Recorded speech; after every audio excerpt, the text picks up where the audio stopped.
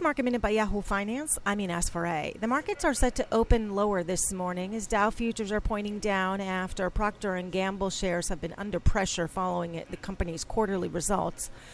The coronavirus in China is affecting some of the airline stocks and some of the casino stocks, which have been under pressure this week.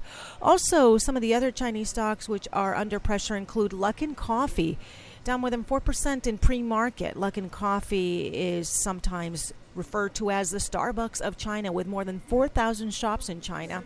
The company focuses on deliveries and pickups. Also, Yum China, the fast food restaurant company, is under pressure as well. For more Market Minute news, head to yahoofinance.com.